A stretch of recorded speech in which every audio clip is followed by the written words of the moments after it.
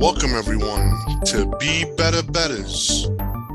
I'm the host, Spanky. Thanks for listening. My guest this week is a bookmaker of bookmakers. He's been in the business for 37 years and worked all over Las Vegas. He's currently working at the Circus Sportsbook. Please welcome the legend, Nick Bogdanovich. Nick, thanks for coming on. My pleasure, Spanky. Glad to be here. I appreciate it. I've been wanting to have you on my podcast for a long time, and I'm so glad it finally happened. Thank you so much. So, Nick, I always like to start with, how was life growing up? White picket. Couldn't have been any better. Had two great parents, great brother and sister, and it was smooth sailing. All we did was, I was raised Spanky in the 60s and 70s. I don't want to show you how old I am, but we would play until the street lights came on, and we'd go in and eat dinner and hang out a little, go to bed, and do it all over again. So tackle football in the backyard, touch football on the street, wiffle ball, baseball, tennis, basketball, golf. It was all sports oriented. My dad was a sports junkie, so I've been indoctrinated with the sports bug since the doctor slapped me on the ass. Where was home? I was born and raised in Las Vegas, Nevada. So I've been here my entire life. Wow. That's amazing. And being in Las Vegas, was gambling always, did that come early, or was Nope. it always just not at all? Okay. Yeah, my dad worked at the test site, and then he was worked in budgets for a government agency. So he never gambled at all. My brother and sister don't gamble. I'm the only one who got the gambling bug. So how I got it, I don't know, but I guess probably just the good Lord put a action DNA in my body, and I've had it from jump, I'd say. Do you remember the first time you ever wagered on something or placed a bet on anything? Maybe even high school, college. Do you recall anything like that? Yeah, all my buddies in high school were degenerates, so we would go down to the. It used to be the old Bingo Palace.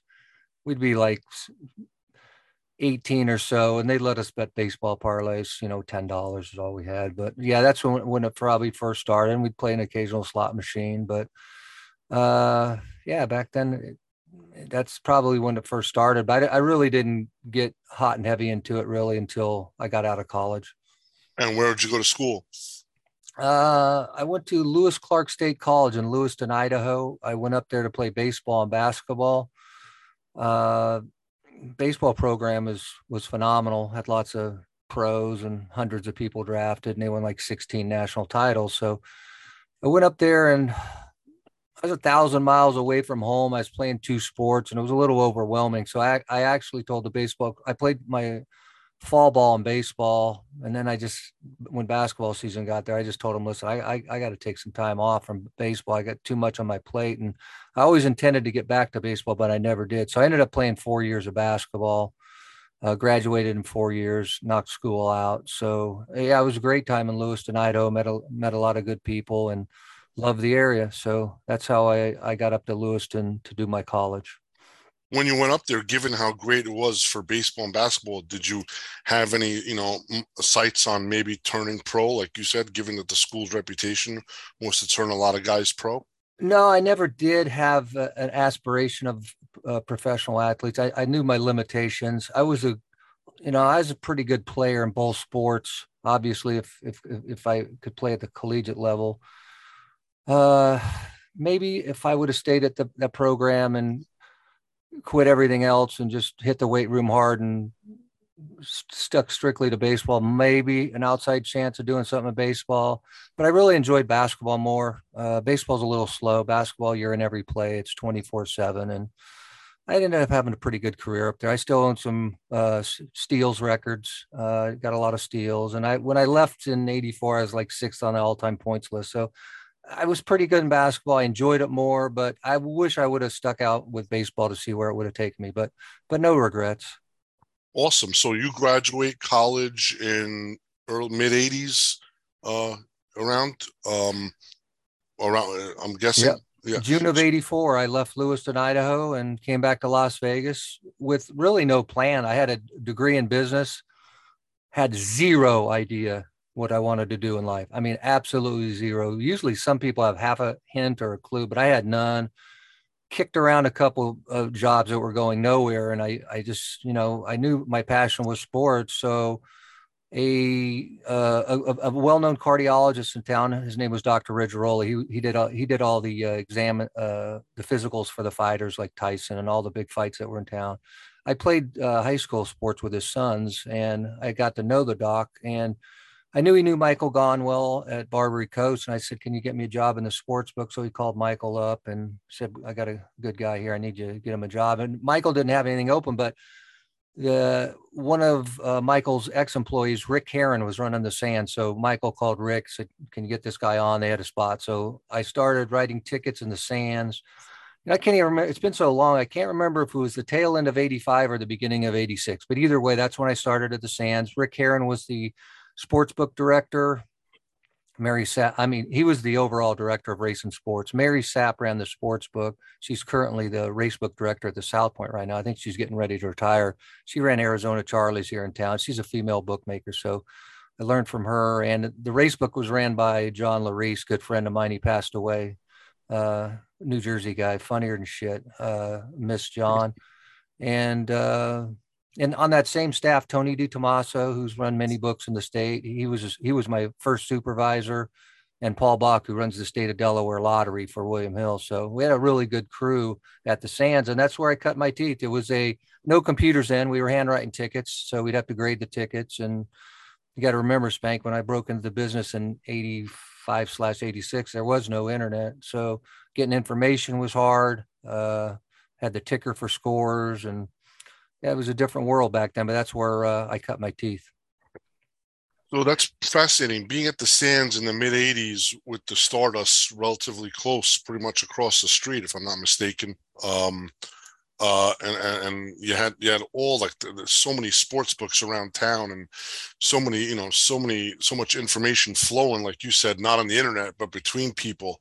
How did you take to that environment? Was it love at first sight, or did you say, wow, this is, describe your progression on, let's just say maybe you had a promotion, or what was it like, with your first feel of being in the industry? Yeah, I think people excel in this industry. They have an innate ability to do it. I think you can only teach so much. The rest, it's almost innate. And I had it. I think I got promoted within about 5 or 6 months to supervisor, and started trying to learn how to book games. And like you said, there was no screens back then, Spanky. So all the different sports books, and there was quite a few of them. One joint could have 3 and another joint could have 7, which is impossible nowadays. So it was very, very interesting, and I wish we could go back in time. Let's put it that way.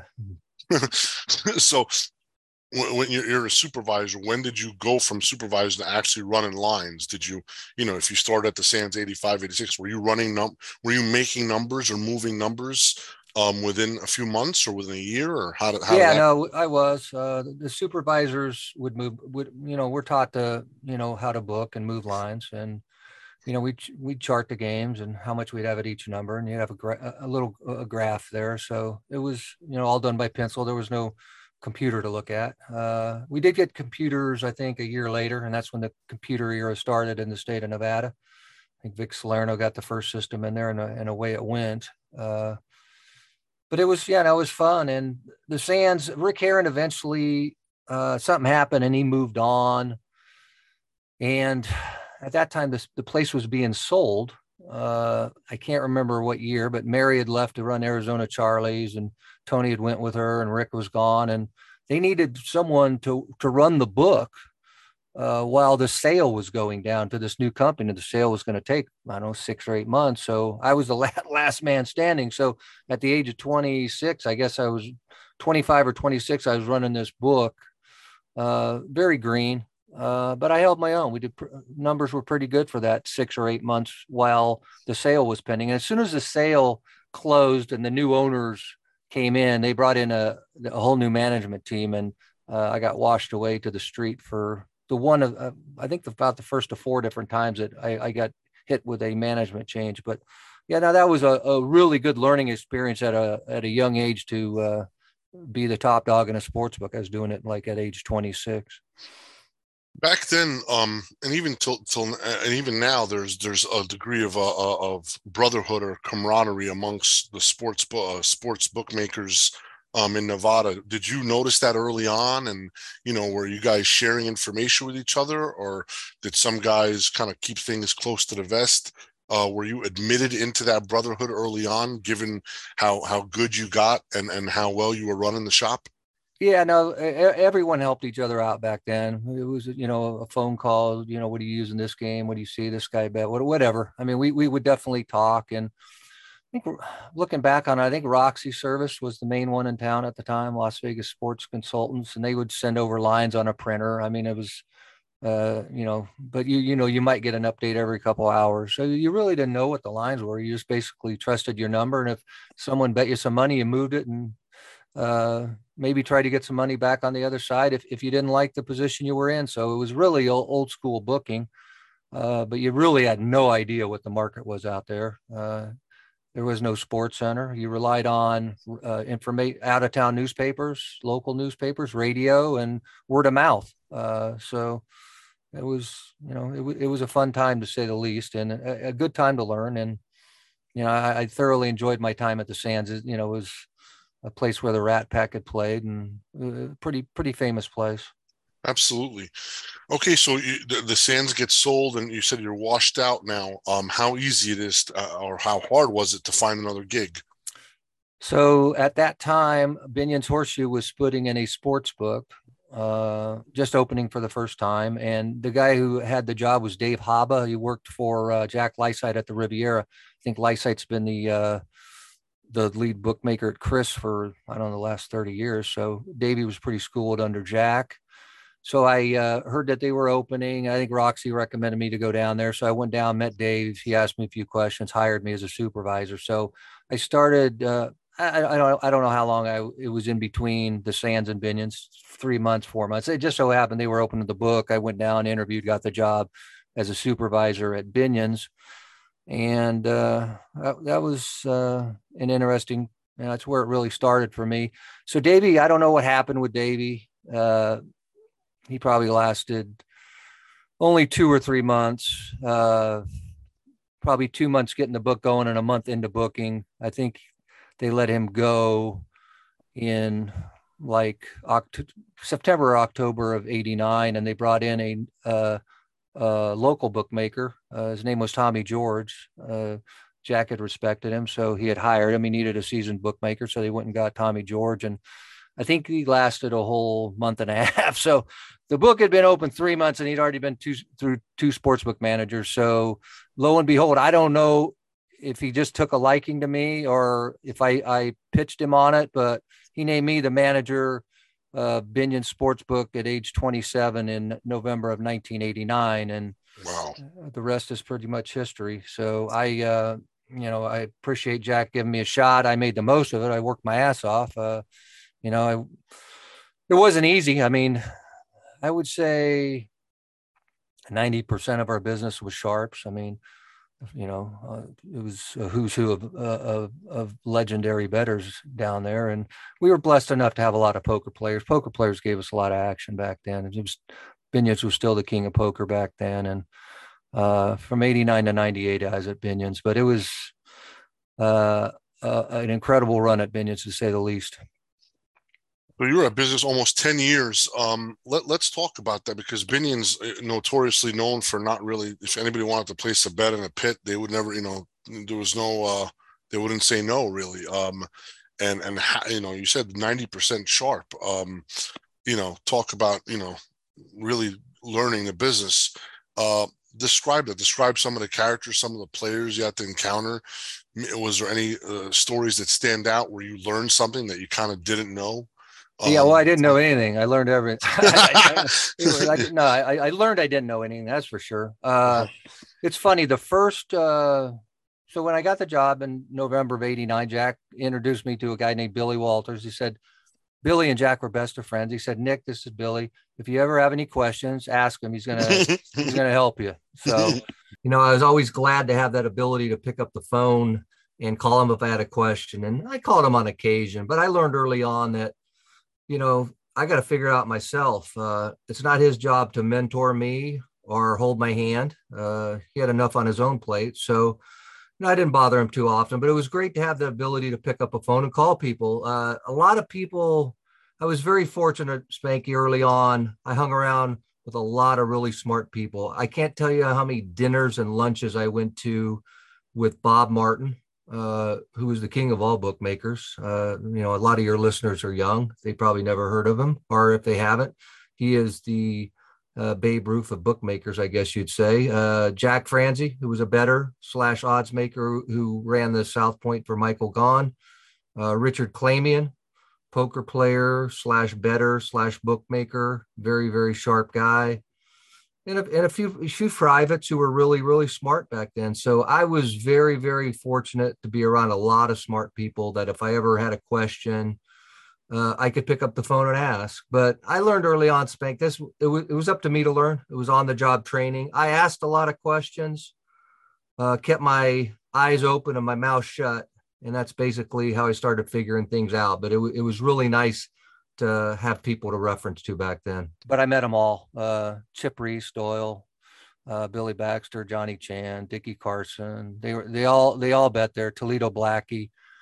Everyone who was a big time sports bettor was betting it. Obviously, we took big limits, and we were one of the 2 or 3 biggest books in the state of Nevada at that time. And another interesting part of Binion's was there was a bunch of groups on the street back then, and they would all settle at Binion's on Monday. So every runner in town would be parading through that place. And you talk about some characters. They had some great guys out on the street, Ab the Cab, and just a bunch of Runyon-esque type of people you'd run into the business. So yeah, no, it was good. But we earned a reputation of taking a bet. And so we started picking up some business here and picking up some business there. And we pick up a player who wanted to play higher at some of the strip properties that didn't want to put them on. So eventually we built it up. By the end, we probably got it down to probably 50% wise guy, 50% square. So we made a lot of headway in that 9.5 years until Jack left the building. So if you start off 90% sharp, in order to kind of get the square action, you build a reputation that you just take any bet and you don't turn anybody away. Were there people turning people away back then, or how was, and what was a big bet? You said you took a big bet. What was considered a big bet back then?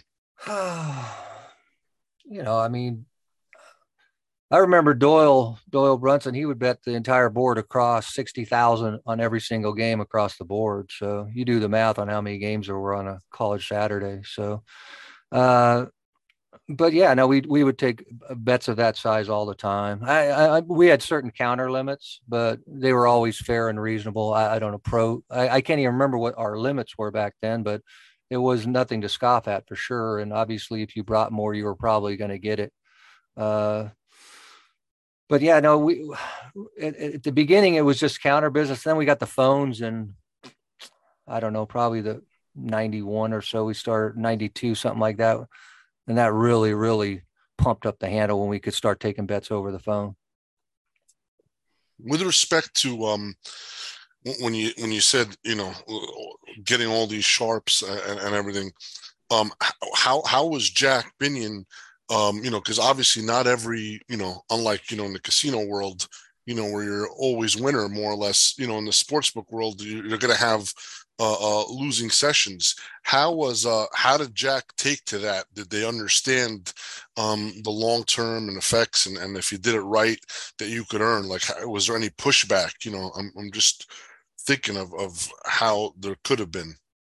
Yeah, no doubt about it. The only way you can succeed in that is to have an understanding owner, and he knew how it worked. He knew how sharp our business was. So there was going to be times where we were struggling and times where we weren't, but like we said, we stuck with it, and we started doing pretty good later in life when we had some a lot more business and a little more balanced business. So yeah, to be able to survive early years like that, you have to have an understanding owner for sure who knows the business.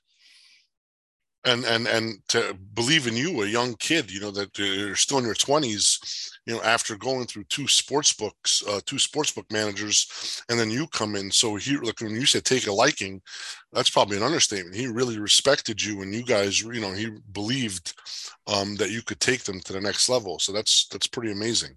Well, yeah, no, I was. He must have liked something in me. Obviously, he met all the cast of characters in the history of the world, so he probably had a good feel for diagnosing a person's character. So for whatever reason, he took a liking to me and he said, I'm going to stick with you. And we did, and ended up being a pretty good ride. And I still see him every now and again around town. He's still alive and doing well. That's great.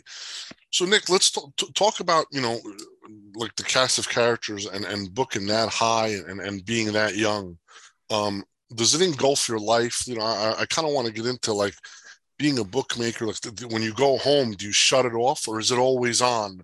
Or are you always thinking about how you're doing? Like, can you just go home and not even think about it, or you can never turn it off? Yeah, I could never turn it off. It was a 24/7 thing. And, I always sweated the joint pretty good. So a typical day for me, it was the same day. I worked 7 days a week. I'd go in the morning, open the lines and book the mornings. Then the crews would all take off for lunch. So I would take off for lunch. I'd go to the sporting house and play basketball at lunch. And me and Jimmy Vaccaro would be in the lunch game and a few others. And, uh, you know, play 3 or 4 games, stay in good physical shape. So I believe in a healthy body is a healthy mind. So we play basketball, grab some lunch, shower, and go back. And all the bookmakers then would open all around the country at 2, and the betting would begin from 2 o'clock West Coast time on, and we'd book from like 2 to 6.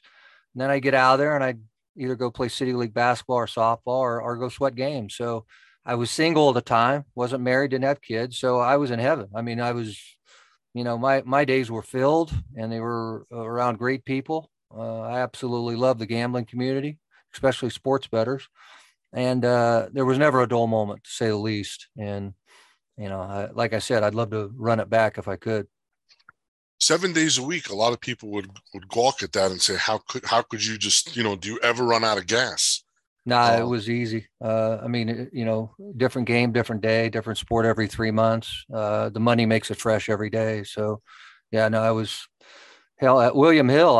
I didn't get sick one day. I worked all 7 days for 9 straight years. And that oh my was, God, that amazing. was from like 50 to 59 years old. So the stuff it just keeps you fresh. I mean, I absolutely love the business. And like I said, there's new games and new lines every day. And there's never a shortage of things to do or learn. So, yeah, no, it's all good. I can't get enough of it. Amazing. I myself, just on my side of the counter, I did the whole 7 day thing for a long time, but eventually I just, you just run out of, I couldn't, I don't know if I could still do it. I think I'd be dead by now if I did it all 7 days and I didn't have a supporting staff. Did you ever think that you can, surround yourself with people that could kind of possibly give you a break, or you just loved it too much and you felt as if nobody could do it as good as you, or maybe a little bit of both? No, I would just space it out.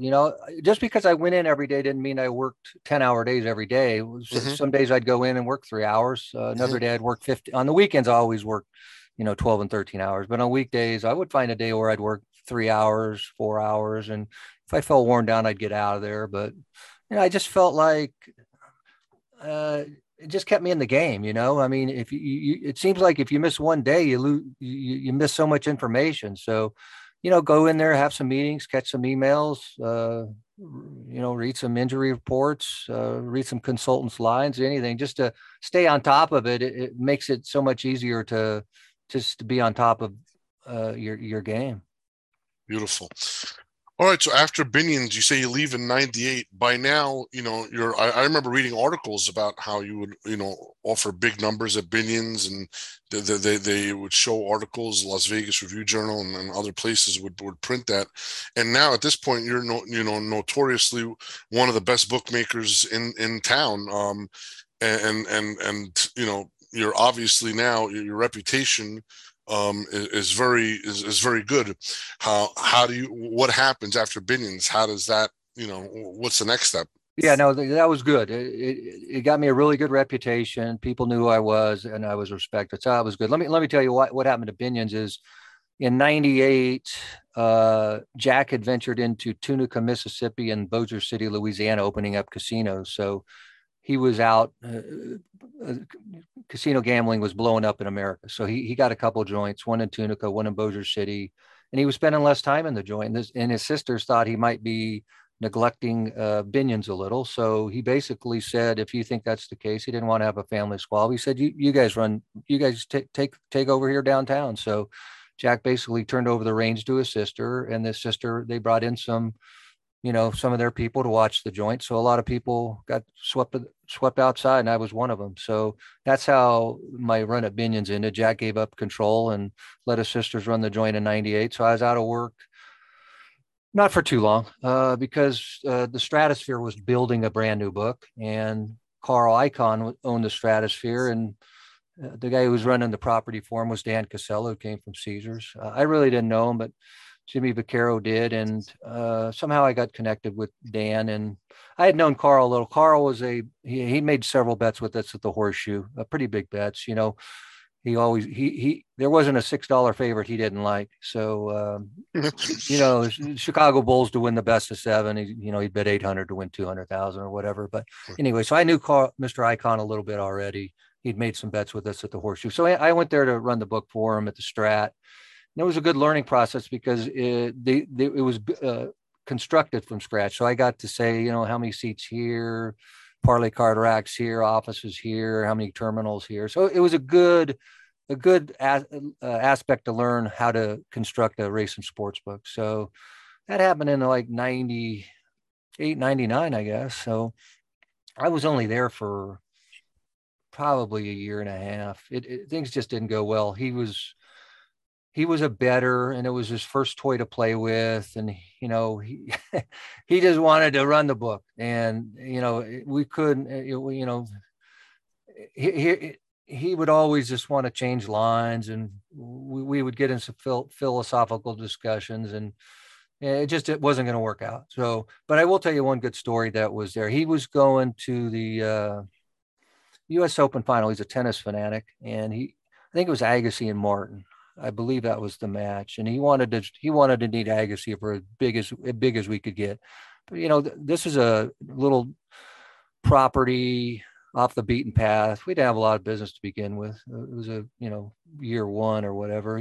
But he wanted to get like $500,000 on Agassi. Well, Agassi was like a $5 favorite in the final against Todd Martin. So told him, the only way to do that obviously is you got to create a big scalp. So I think the rest of the town, well, you don't write any business in tennis anyway, but the rest of the town was probably using minus 340, 350 or what. I had to use it like $7.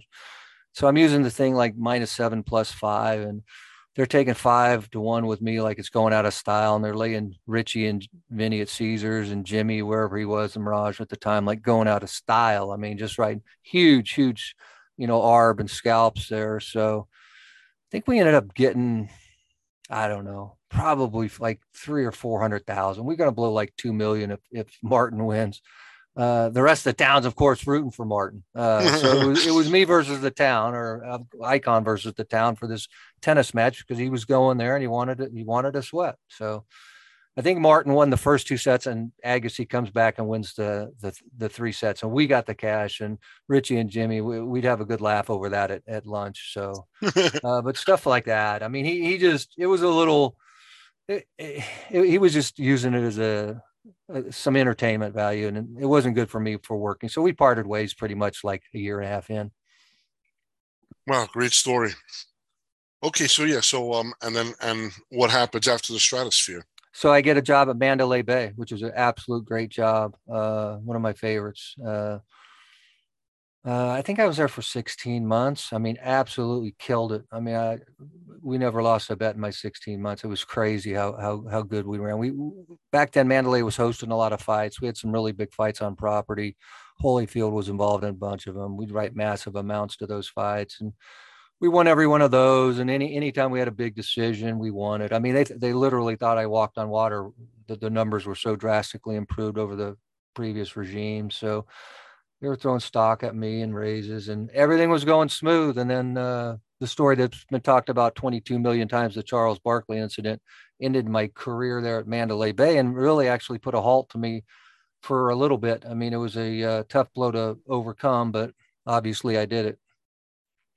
Yeah, for anybody that doesn't know, do you mind just rehashing a story that lives on, Yeah. You there's a know what? I couple. haven't thought about it in so long. The torture sort of left my body, but I'm sorry to bring it back up, but nah, it's not a problem. Anyway, Barkley was a big time gambler in Las Vegas.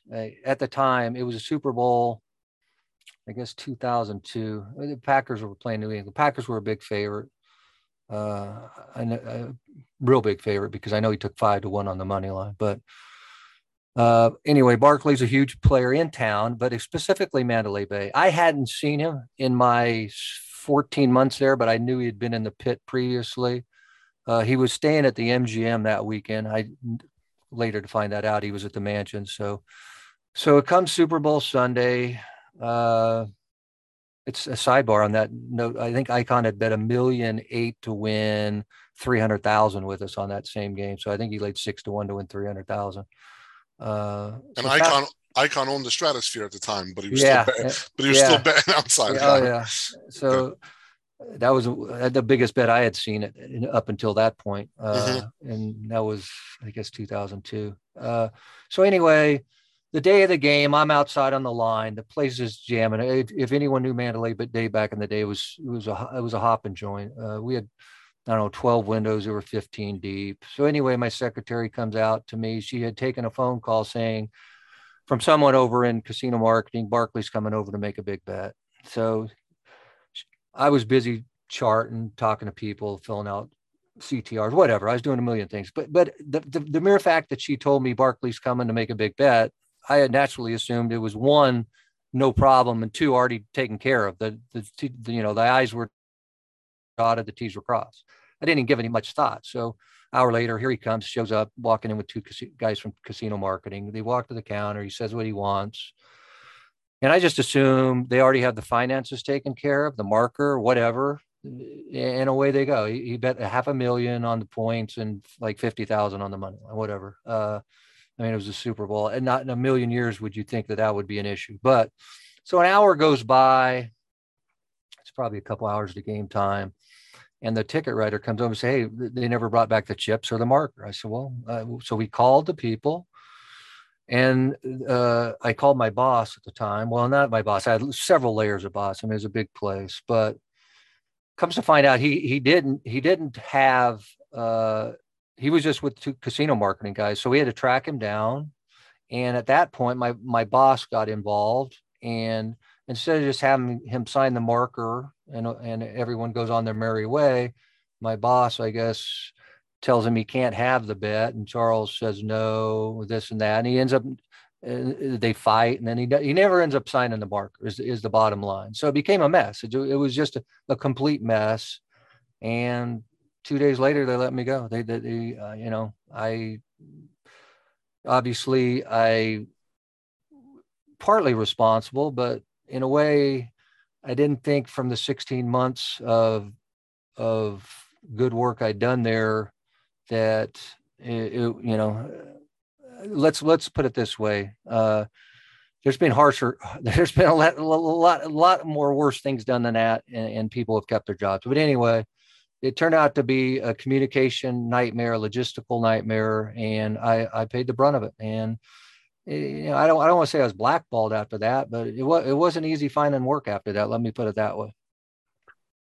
Amazing. I've heard the story, but just to hear it, so Barkley just didn't want to pay for the bet after it lost, or well, I think he would have been more than glad to sign the marker, and I didn't know that at the time, but from what I understand is the guy, I'm not going to mention his name, my major superior boss. I had two levels between them that I thoroughly enjoyed, but he didn't even want to give him the bet at that point, which I couldn't understand because obviously he's a huge player there. If he loses, he loses. If he wins, he's going to blow it in the pit. So I think that's what ended up pissing Charles off, is that this guy said, "No, you can't have the bet now."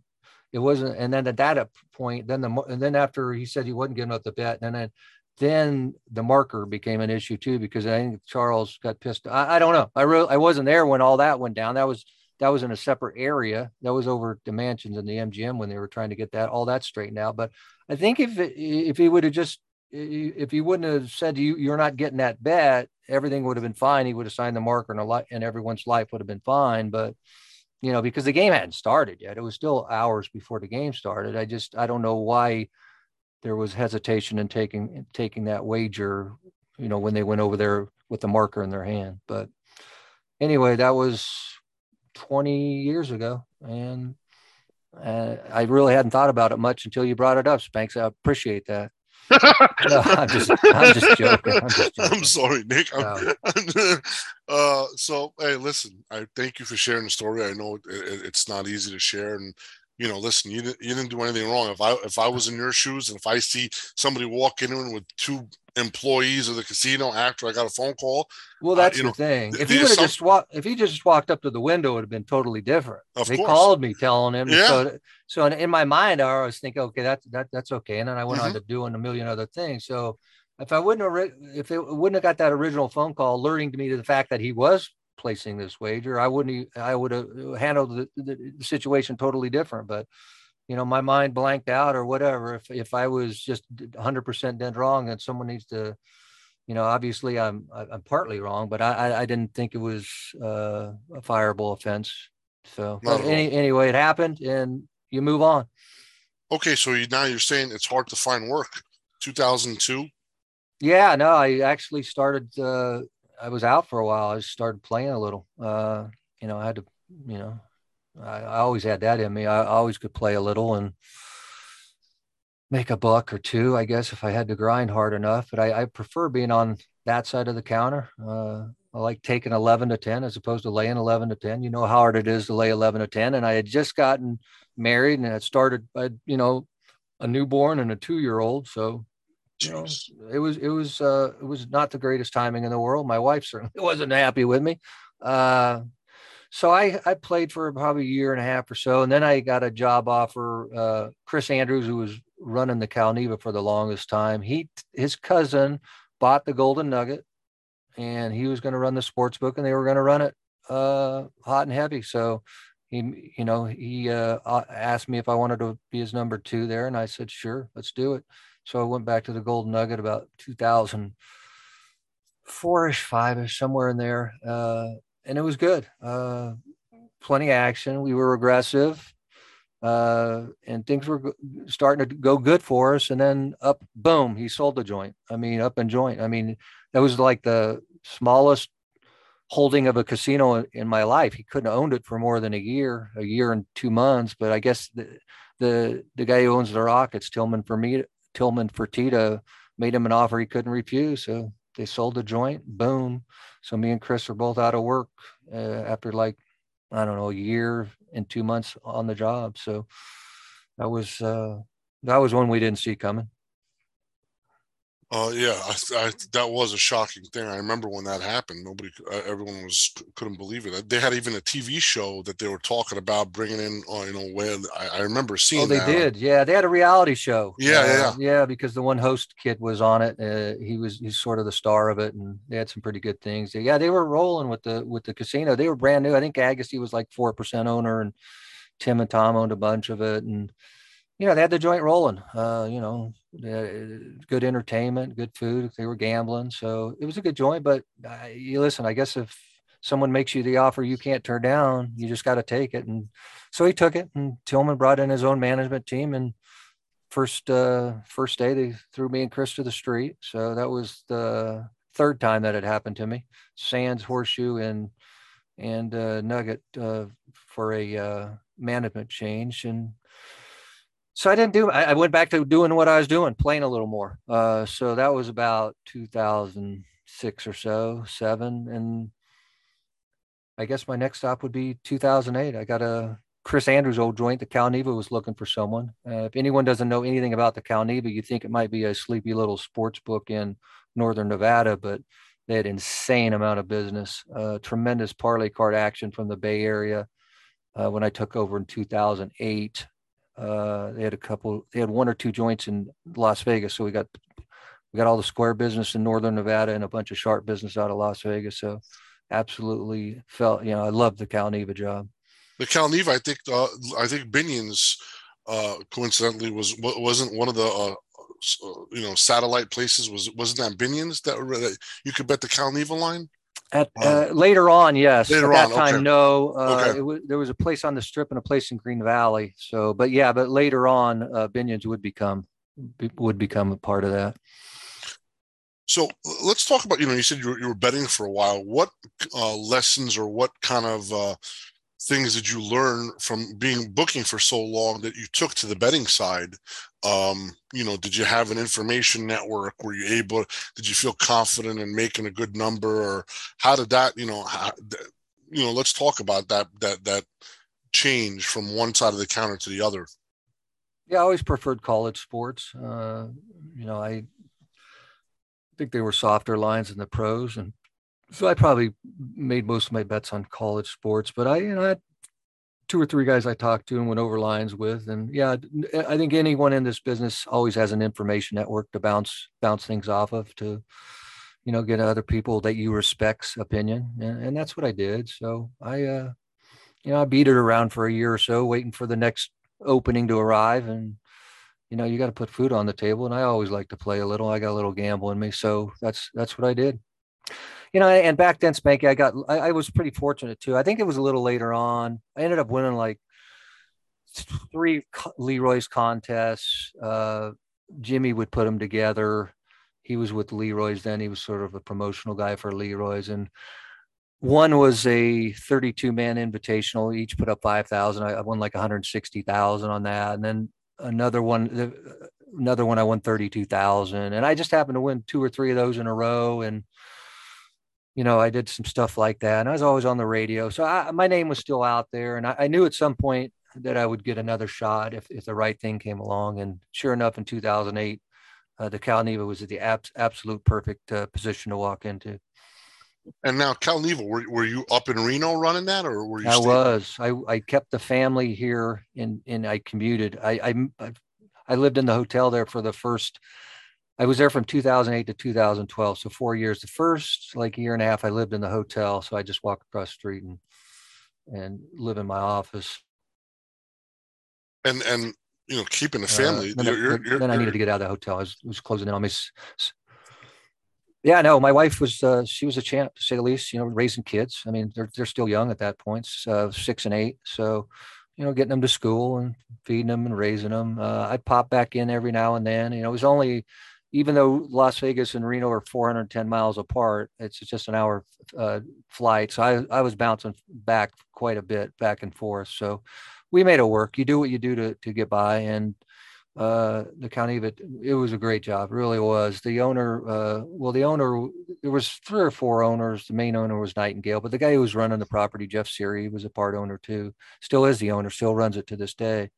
He treated me great. He was a great boss to work for, and met some lifelong friends up there. So my 4 years in Reno, 2008 to 2012, was fantastic.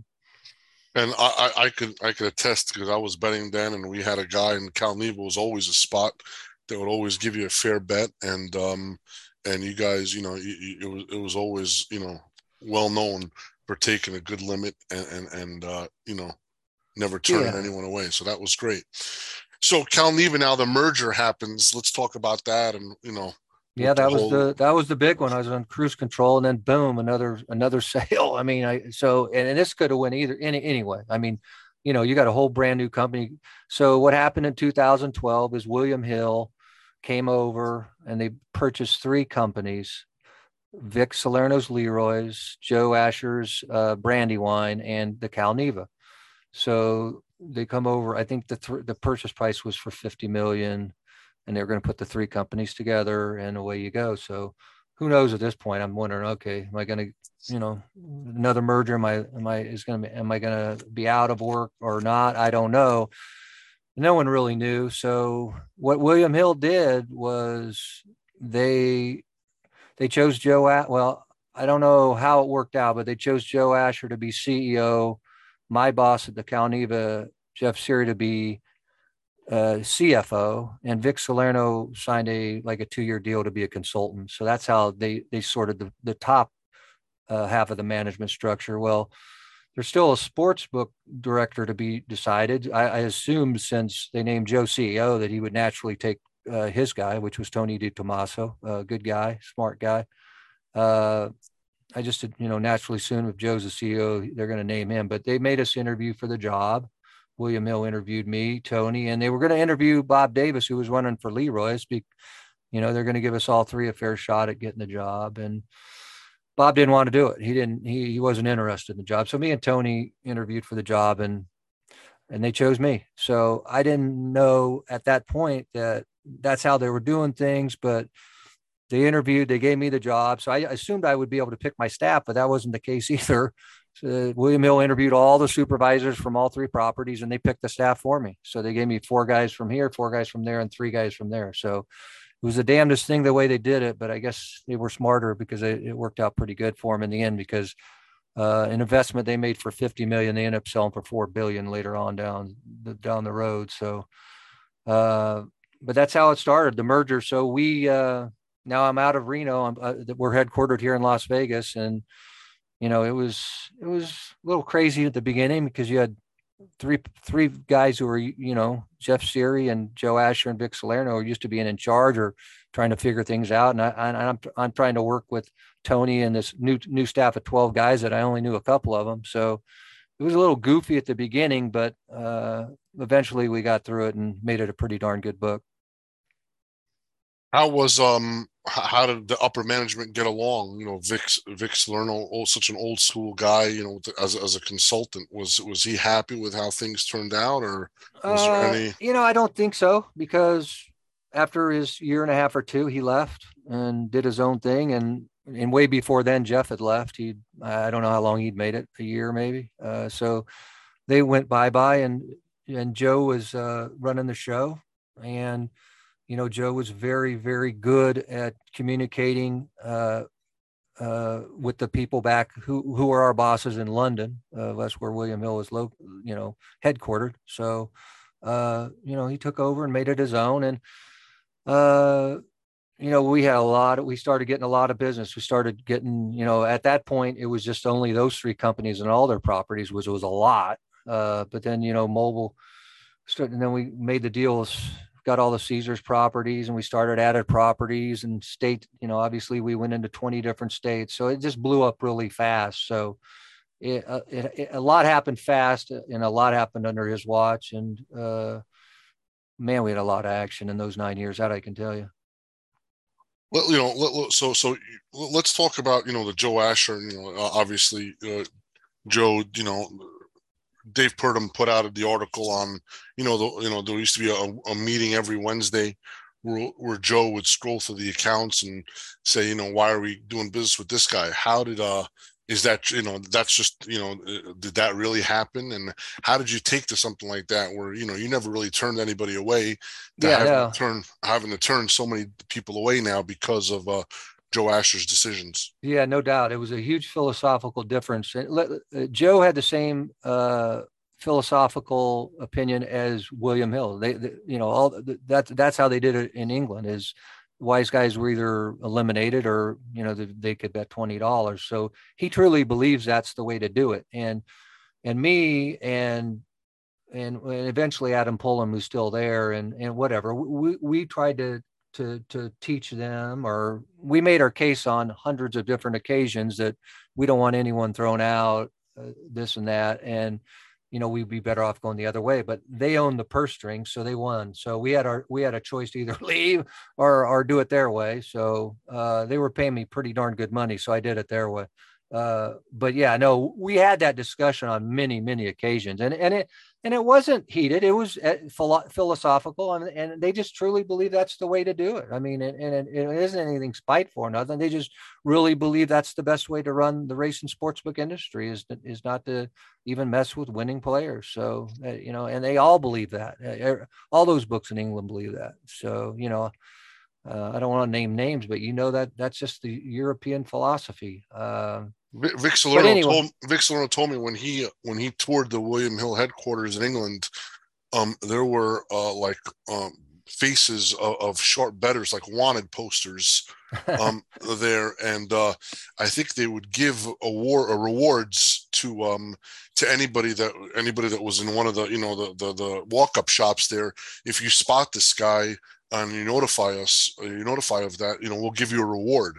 That's how that yeah, was. no, and then listen, and we didn't have a meeting every Wednesday, but they did form a committee. There was like 4 or 5 guys who tried to identify sharp players, and every month or so we'd get together and we'd go through them, and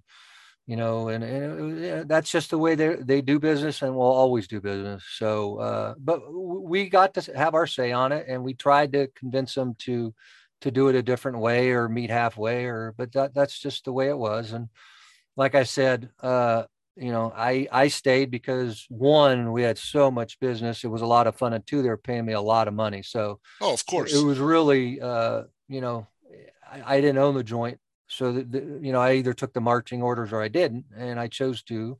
And I'm glad I did, because I ended up making some pretty good money out of the deal. No, absolutely. Was there, when you say the philosophical difference, did you ever, given your vast experience and how much did you ever, uh, put the point up that, or try to keep somebody on where you just to get the information, or was there just so much square business that it didn't really, how much were the sharps putting a dent into the joint? Was it significant enough, or were you able to, did you try to show that you could use that to your advantage? I did. I mean, obviously that was my biggest selling point, but they listen, they had 80 years of bookmaking over there that they believe that this is the right way to do it. So that's how we were going to do it. So yeah, I mean, obviously some guys held on and made it through, and they knew they had to throw in a square bet every now and then just to try to make their account look somewhat square. But it was, that's just the way it was. And it was entertaining, to say the least, in those meetings. I got to tell you. Can you take us behind the curtain a little bit and Well, they did describe? have. I will say this: the reporting that they gave me was phenomenal. I could see what a player did for that day, that week, that month, that year, lifetime. I could see that when he made his bet, what the lines were everywhere. So it was phenomenal information to use for me as a bookmaker. So it was really incredible. It's amazing what resources will do for you, Spanky. Is it more closing line value report or just winning? What was Little the key? everything. I could get everything. They could generate any report I ever requested. So it was pretty cool. The William Hill, let me just give you a quote that they put in the Purdom thing. If someone tells you that the reason that they're prohibited from wagering with William Hill is because they're winning, they're not telling you the whole story. What would you say? Yeah. I don't know who made that comment, but I don't have anything to say on that. But yeah, but it's, yeah, that I have no, I don't know what to say. I don't know who made the comment, but Yeah, no, this is when Purdom was trying to get kind of a quote from why people were banned, and William Hill consistently denied that they banned winning players or sharps. They never, what was that from a marketing standpoint where they didn't want to have that blemish on their records or that reputation? Was that kind of I a would imagine strategic? that was it. But I they had a great reputation. Other than that, I mean, that's why I kept saying, let's not throw any players out, put them on for something small. I mean, whatever you determine small. I mean, obviously you can put people on in the NFL pretty damn good. Baseball, basketball. I mean, if they're betting third division soccer, that's one thing. But I mean, Yeah. let them play a little. I think you're starting to go into other states. I think it'll help your reputation. But they like I said, they respectfully listened, and I give them all the credit in the world for and doing that. But they had their, their plan, their mission statement, and how they do business, and they truly believe that's the way to go, and that's how they wanted to do it. So I give them full credit for that. They stuck with their guns for sure. Okay, so let's talk about now William Hill. You know, the kind of there's a buyout with the whole Caesars thing. Let's talk about how you kind of like exited William Hill and how that was like towards the end. Uh, yeah, no, I really, I still don't really know. It still doesn't make any sense to me. So it was, it just one day they came in and said, listen, we're going in a different direction. That's it. That's all that was said. End of story. Those were the only words they gave me. We're going in a different direction. So it was, I don't even know what to say. I mean, the numbers for the 9 years, we set record wins in the state every single year. I mean, at the end, we were doing, I think that the final year there, we were going to do half the state's business. That's how much business we had. Wow. And the win was stupid. Obviously, there's no wise guy play. It's all square play. You can only imagine what we won. I mean, it was stupid. I mean, we set record after record after record, and it was by 20s and 30s of millions. The numbers were just stupid. So I don't know. I have no idea. I still don't to this day. It just, it's really, really, it was a blow. I got to tell you, it was a blow. I'm over it now, but it took a while because I was shocked. But it happened, and I don't know. They say things happen for a reason. I would like to know the reason, but it is what it is. That's what I was told. We're going in a different direction. It's ironic because the different direction would happen, from what we saw from my vantage point is they started taking on and they were a little bit more open and taking sharp action when Caesars and the whole thing, and that's the direction you've been wanting to go all along. It's a brutal irony, isn't it? Yeah, it just I just don't. We're going in a different direction, and you're the perfect guy for it. Would have been more appropriate. So I just couldn't. I don't understand it either. Well, you set all the records, and obviously nobody could deny the success of the joint.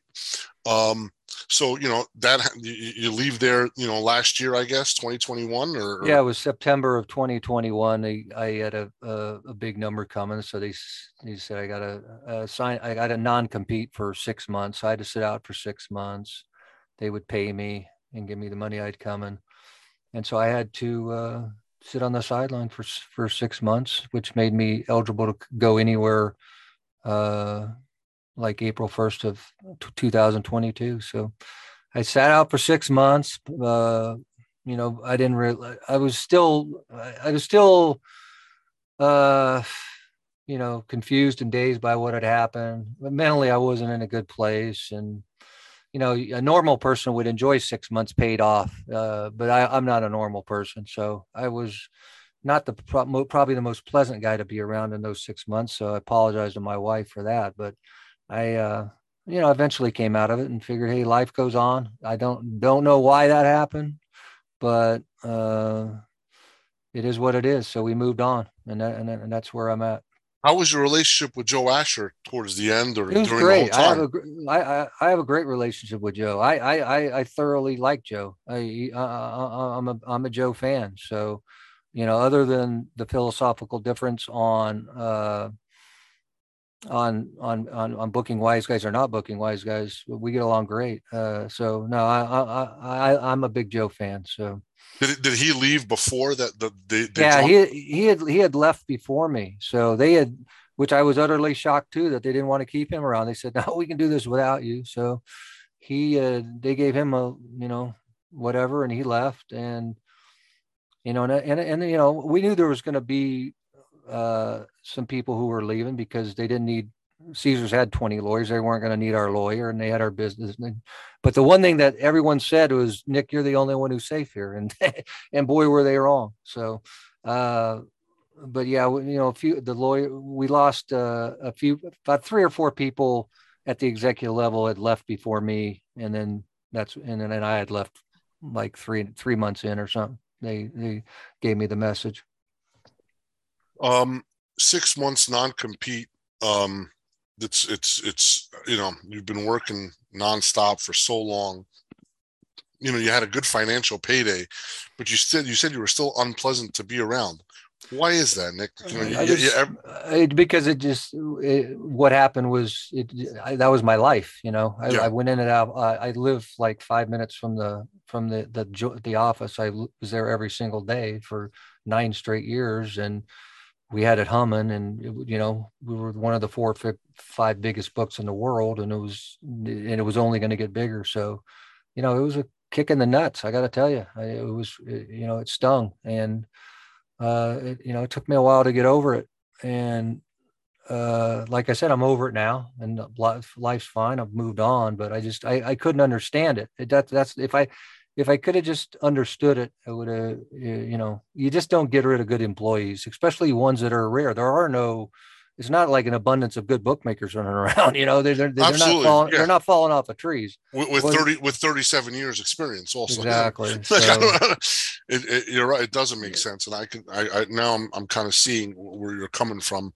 But you did the silver lining is you did have a good payday, and exactly. you're able, so that's good. All right, let's talk about when the Circa comes knocking. How did that go, and how did that kind of start off? Yeah, that was like sort of out of the blue. I didn't know any of the Circa guys. I think I'd met Derek once, but I knew they were making a dent in the state of Nevada. I mean, they were a major player, and they were doing the things I did back in Binion's in the late 80s and early 90s.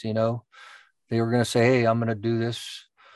We're going to take good limits. All comers, come on down, and we're going to grow our business that way. And they're really, they made great strides. So hats off to Mike Palm and Derek and Matt and his team. They've done a phenomenal job building it to this point. And I think they're only picking up steam, and they're in Colorado and Iowa, and hopefully they can get into a few more states. It's not easy getting into other states because the big 4 or 5 got such a huge advantage with the pocketbooks. It's tough to get into other states, but Circa's definitely headed in the right direction.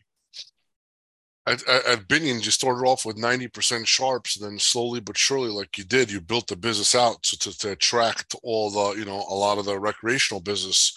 Circus. Yeah, word of mouth is great. I mean, you get one big bettor in there who bets good. People bet a lot of money usually aren't hanging around broke. So they know other people with good money, and eventually word of mouth. Me and Jimmy Vaccaro have talked about this forever. Philosophically, if you do the right thing every single day, eventually you're going to have a really good product. So people just want to be told what they can bet, how much they can bet, and at what time they can bet it, and the rest will take care of itself. I mean, you'll grow your business. Just, people just don't like to be jerked around. So, if they know the line's coming up at 10 and they can get 2,000, that's all they need to know. The rest, and away you go. So if you treat people and run the right way and run your business the right way, in the end, you'll get the job done. It's funny, limit sheets, which is it's not a common thing in sports books, which it should be, right? And Circa does that. I think that's such an important thing. Like you said, I want to know what I'm getting at what time, and that's it. And the word spreads. I think another thing, and tell me if you disagree, Nick, is that even though you take on sharps, the regular customers see that one day they aspire to be a sharp, or they'll know, listen, if I make a big score, if I wind up doing my homework, if I get good at this, I'm not going to get the boot. Do you think that there's something there that is marketable? Is there something there that could bring in better business in the door? Yeah, I mean, I think you have to say it. I mean, via either radio, social media, or your word of mouth. I mean, but it's a big difference when you're trying to separate yourself from the big power 4 or 5. I mean, obviously, that's one of their big pluses, to say the least. So whether you market it is another story. That's for the powers to be there higher up, but it's definitely a pretty good thing to have, on the positive side of the ledger to say, hey, listen, if you can win X amount here, your limits are not changing. They may only go up. Yeah, the big 4 or 5, and the big 4 or 5 can't say that exact line that you just said. Correct. So to kind of differentiate yourself. So what is your current role at Circa, and how is your day to day like, and how have you liked it so far? Yeah, it's been fine. Let's face it. I'm not. I pretty much ran every joint I've been in for the last 30 years, so I knew going in here it was going to be different. So there's an adjustment period.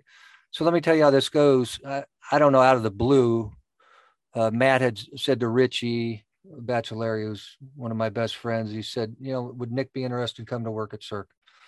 And he said, I don't know, I'll set up a lunch. So I met Matt and we talked. And like I said, I might have met Matt once, but I really didn't know him. And I heard him out, and he's basically saying, do you want to come to work here? And, you know, and he already had two really strong guys. I mean, he's got, like, between him and Chris Bennett and Jeff Davis, he got like 3 number ones. So the kitchen's pretty crowded. So to carve out a role would be difficult in itself, because, you want to tread lightly. I mean, you don't want to go in there and, like, say, I'm Nick Bogdanovich, I'm running this joint, because that wasn't going to be the case. And I wanted to have a very, very friendly and positive work environment. So I said, I'm interested, but I want to meet the other two. So the 3 of us got together, and, I tried to read their personalities, whether this thing could work or not. And I think it could. So I said, yeah, Matt, I'll take it. It wasn't about money. It was about, I wanted to get back in the game. I wanted to be about action. I think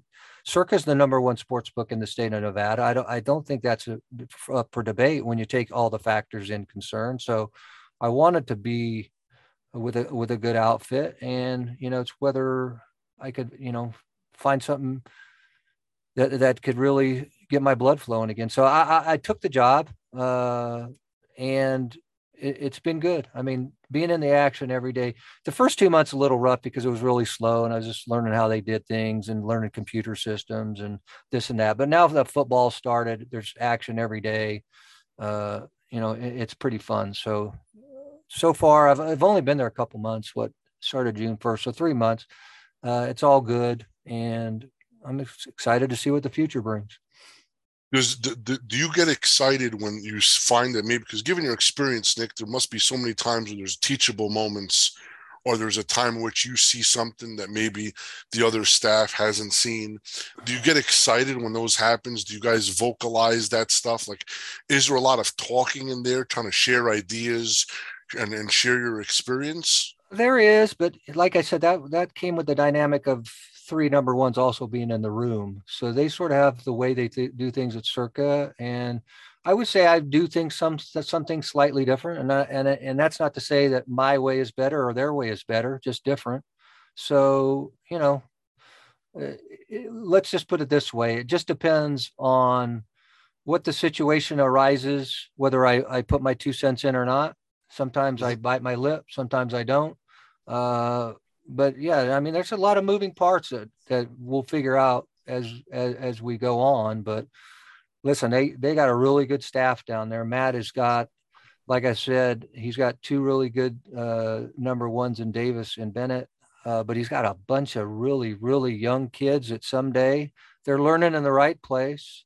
If they get their right opportunity, there's a bunch of kids down there that should be running their own books somewhere down the line, and they're learning in the right environment. They're getting that ingrained DNA of, how to book. They're not turning any business away. So they're booking a lot of sharp people. So they're picking, they're learning the business the right way.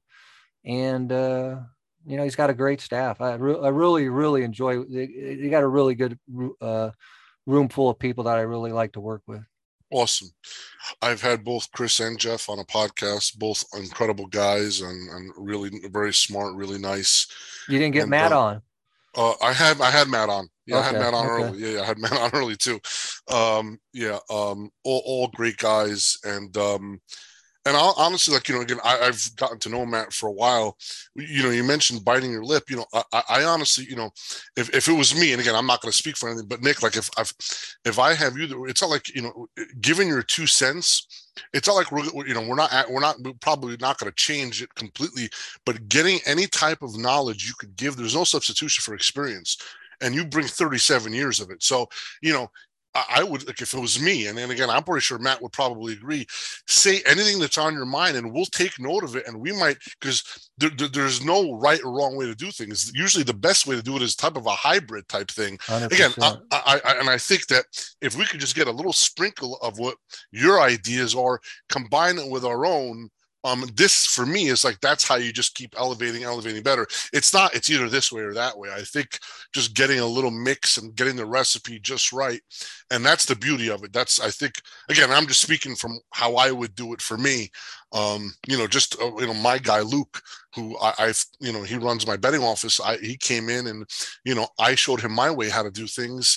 And then he started putting in his own ways, and I'm realizing, man, his ways are better than mine. And I have 20 something years of doing this thing. So, I think that there's always a way to get better, and I think just brilliant minds talking about it.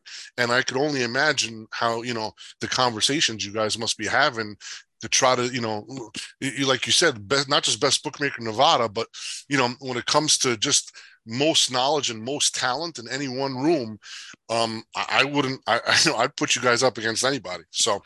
Yeah, no, Spanky, you're right. Listen, I learned, I definitely don't think I know it all. And I learn something new every day. That's one thing that, I'm looking to learn at all times, because I know I don't have all the answers. But you're right about the hybrid thing, because like if you get like 2 or 3 sharp guys together and one guy makes it 10 and the other guy makes it 6, it's always usually 8. The answer is always usually, if you got a bunch of sharp people together and they're on opposite sides, the answer is probably somewhere in the middle. So you're 100% about the hybrid part. Yeah, and the whole, you joining the team, it's already a dream team, and you being on it is just unbelievable. Like, you guys I'm so proud of watching you guys, from seeing how you guys are doing your thing. So it's so cool that you've landed in a place that can, it's to go kind of back full circle, where it's 90, I don't know what the percentage of sharp is, but it's pretty, I would guess you're swimming in a pool of sharks in there. Yeah, no doubt about it. It's night and day from the previous place. The previous place was 99-1. And this one, I would like, I'd love to know the exact breakdown. I would.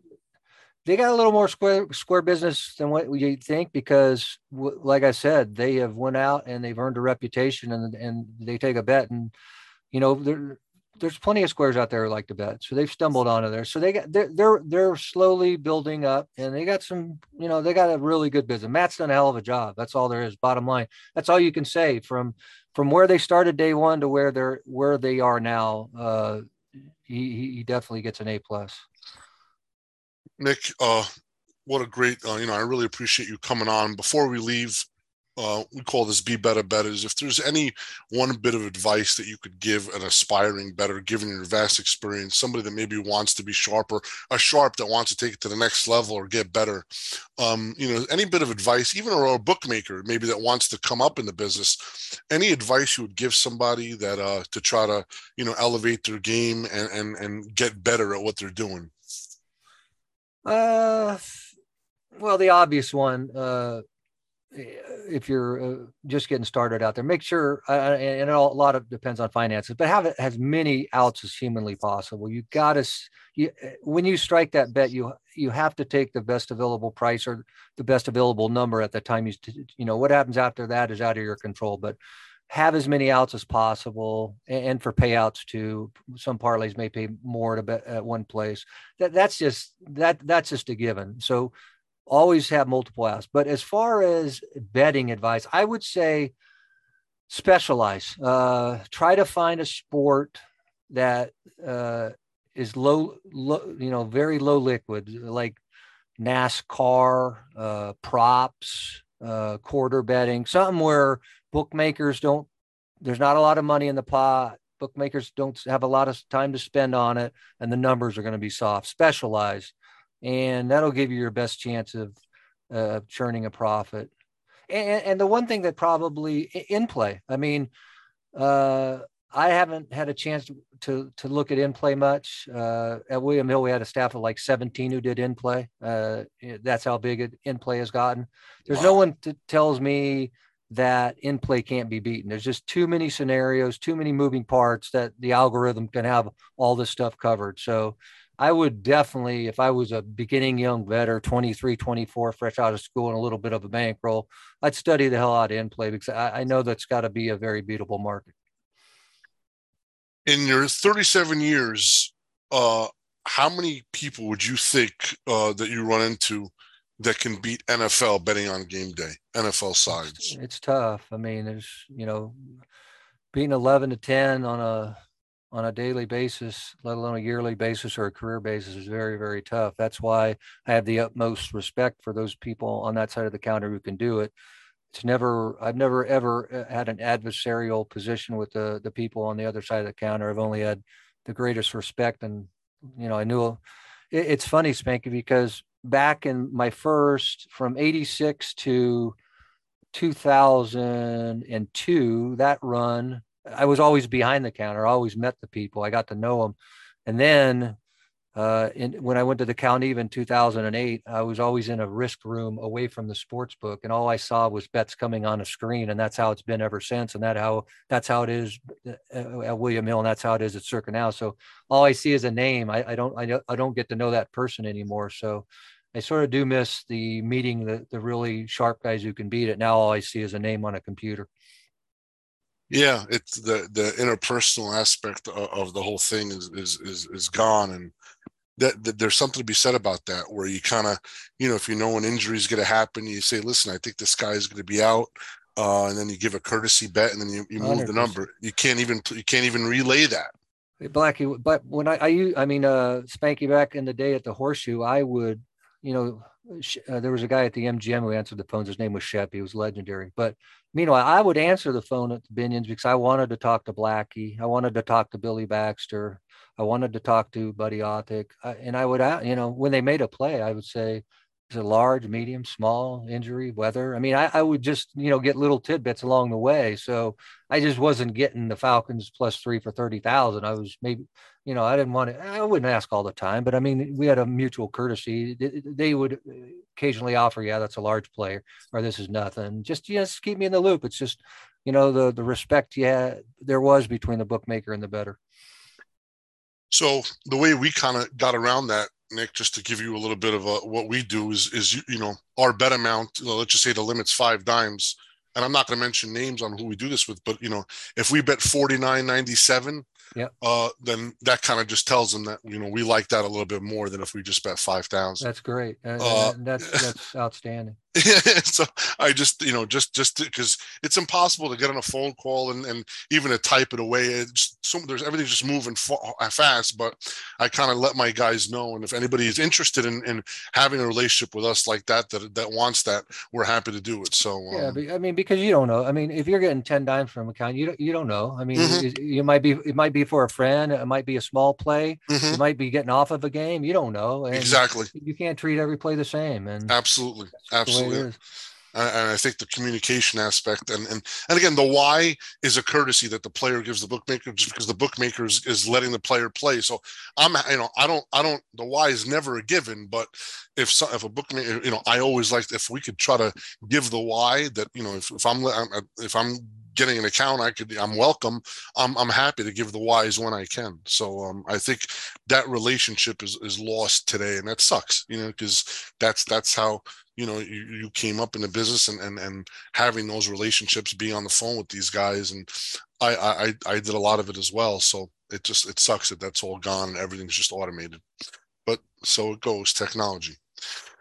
Nick, thank you so much, man, for coming on. It's such a pleasure. I really enjoyed this, and you're a legend in the business, and it really meant a lot to me that you came to Bet Bash, and the guys that were sitting there and were able to talk to you. They really, a lot of them came up to me and they said they enjoyed their time, and I know you were, still kind of fresh, being out of the game for a little bit, so it meant the world for you to agree to do that.